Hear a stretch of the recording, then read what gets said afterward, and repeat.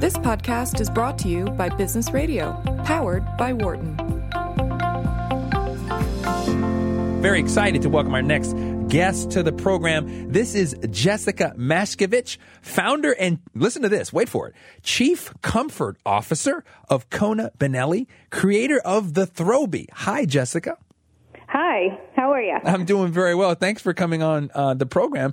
When did you actually start Kona Benelli? Am I saying this right, Jessica? Kona Benelli? Yes. Okay. Yes. When did you start? This Kona is the Benelli company. That was when I created the bathrobe. So that was in 2010. Okay. And Kona is my golden retriever, Ben is my son, and Ellie is my daughter. Wow, so, there you have it. That's fantastic. Kona Benelli. Yes. That's awesome. Kona Benelli. And so this was the company that you created when you launched OmniRobe in 2010. Yep. And then you pivoted. So tell us a little bit about how you decided to take this next step. The next step was all my inventory of the robe was done, and still being very high cost to manufacture, it wasn't a product that can be offered out to men, women, children of all ages. It was a very niche product. So I decided to change direction. Mm-hmm. And there was another product that I had on the back burner, which is, and now is, the Throwbee. The Throwbee. Wow. The Throwbee. The Throwbee. And what was the process of finding that pain point? Tell us a little bit about that story, Jessica. The process of that was standing outside at my son's baseball game, and everyone has like this tiny blanket that they were able to retrieve from the back of their car, mm-hmm. and they wrap it around themselves, trying not to freeze to death mm-hmm. out in the wind mm-hmm. at the field, mm-hmm. and everyone's got, like, they're clutching their blanket so as not to let it fly off, mm-hmm. and your legs are uncovered, and your front is exposed, and I'm like, there needs to be something that's a wearable blanket, front and back. You know, the only wearable blanket was those blankets with sleeves, and that just leaves you completely naked behind. It wasn't the solution. So there was nothing out there, and I'm like, I have something. So you immediately went into creating this product. So what was the process by which you got to the right prototype that you were happy with in terms of being ready for launch? Well, I knew that it was something similar to the robe. It would have to kind of disassemble and then reassemble, because mm-hmm. The blanket itself is true and tried. Everyone has blankets in their house, and mm-hmm. no one's going to get rid of their blanket. So it needed to function as a true blanket, but then it needed to go that extra step.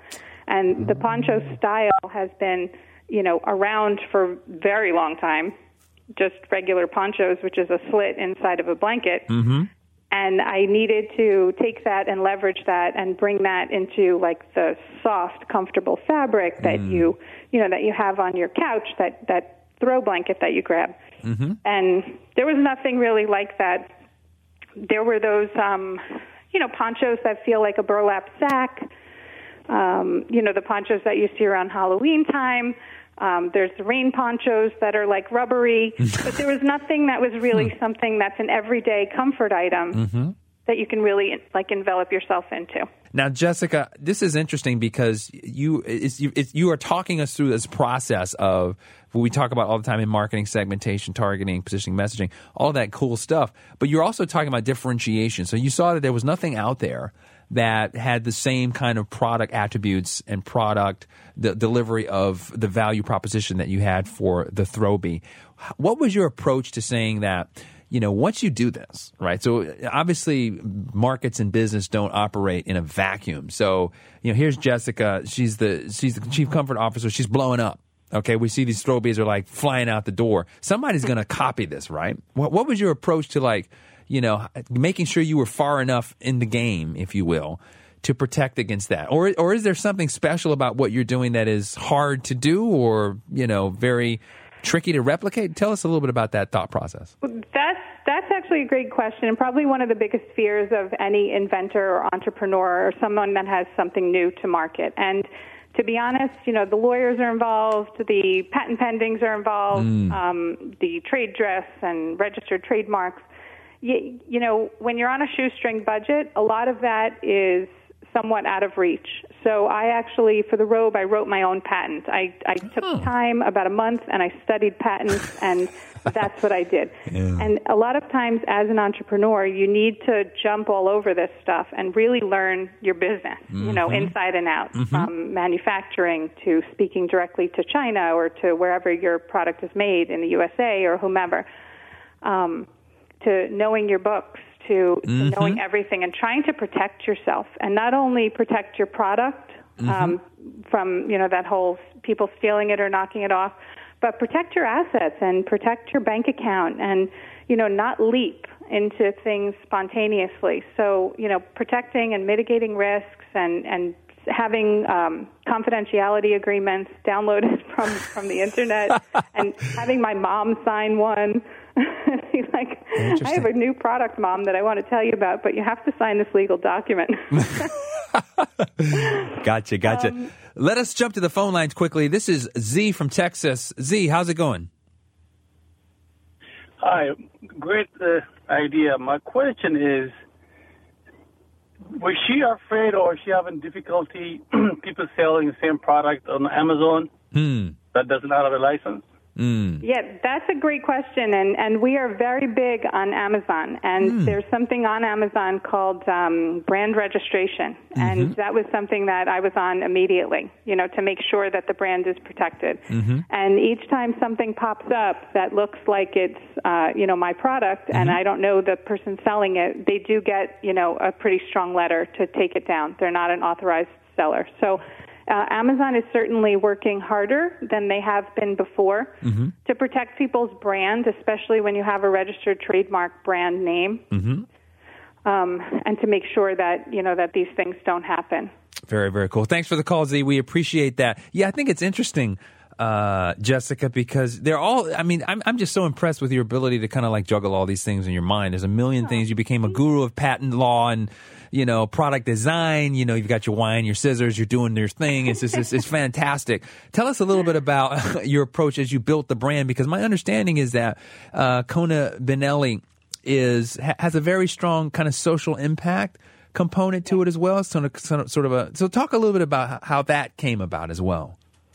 Yeah, I think it was just, once again, timing. And I was building the brand, building the company, and also listening to audiobooks. I start my day with like a 2-mile walk with my dog and an audiobook. And then after I'm done reading an audiobook, I always try and make it an actionable one. So I'll listen to Malcolm Gladwell and to other things like Blake Mycoskie had a book out called Something That Matters. And it was really about social enterprises that now take for-profit businesses and they add an extra layer by giving back. And he's got the buy one, give one, shoes. And as I was reading this, I'm like, at the same time, I was picking up my daughter to go to an animal shelter to donate blankets and supplies. And when we were at the animal shelter, I noticed that they had very little blankets there, and I'm like, wow, I'm a blanket company, and I'm just got done reading this book, listening to this book, and I'm like, I could do something. So it really it was all the right timing and the right circumstance. And at that moment, I just felt so emotionally compelled to try and give back. And it's hard to just, sell your house and give it all to the animal shelter. So there had to have been something that would sustain the giving, and that really was my for-profit side of the business. Very, very cool. And do you think that makes a difference for your customers, the fact that there is that piece of the DNA there, Jessica?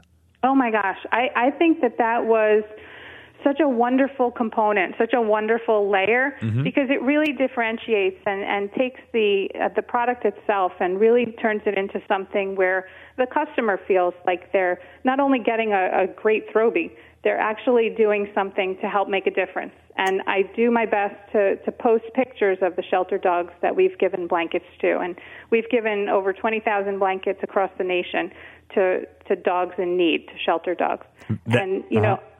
I try and make sure that my customers see that. And as a result of your purchases, your comfort that you're feeling from your Throwbee is also, comforting a shelter dog in a different way with a shelter blanket. That's fantastic. Jessica Matchkovich, thank you so much for being with us tonight. Oh, thank you. Excellent. Listeners, you can find Jessica online at konabennelli.com or follow her and the fantastic things they're doing on Twitter at KONABENELLIE. For more insight from Business Radio, please visit businessradio.wharton.upenn.edu.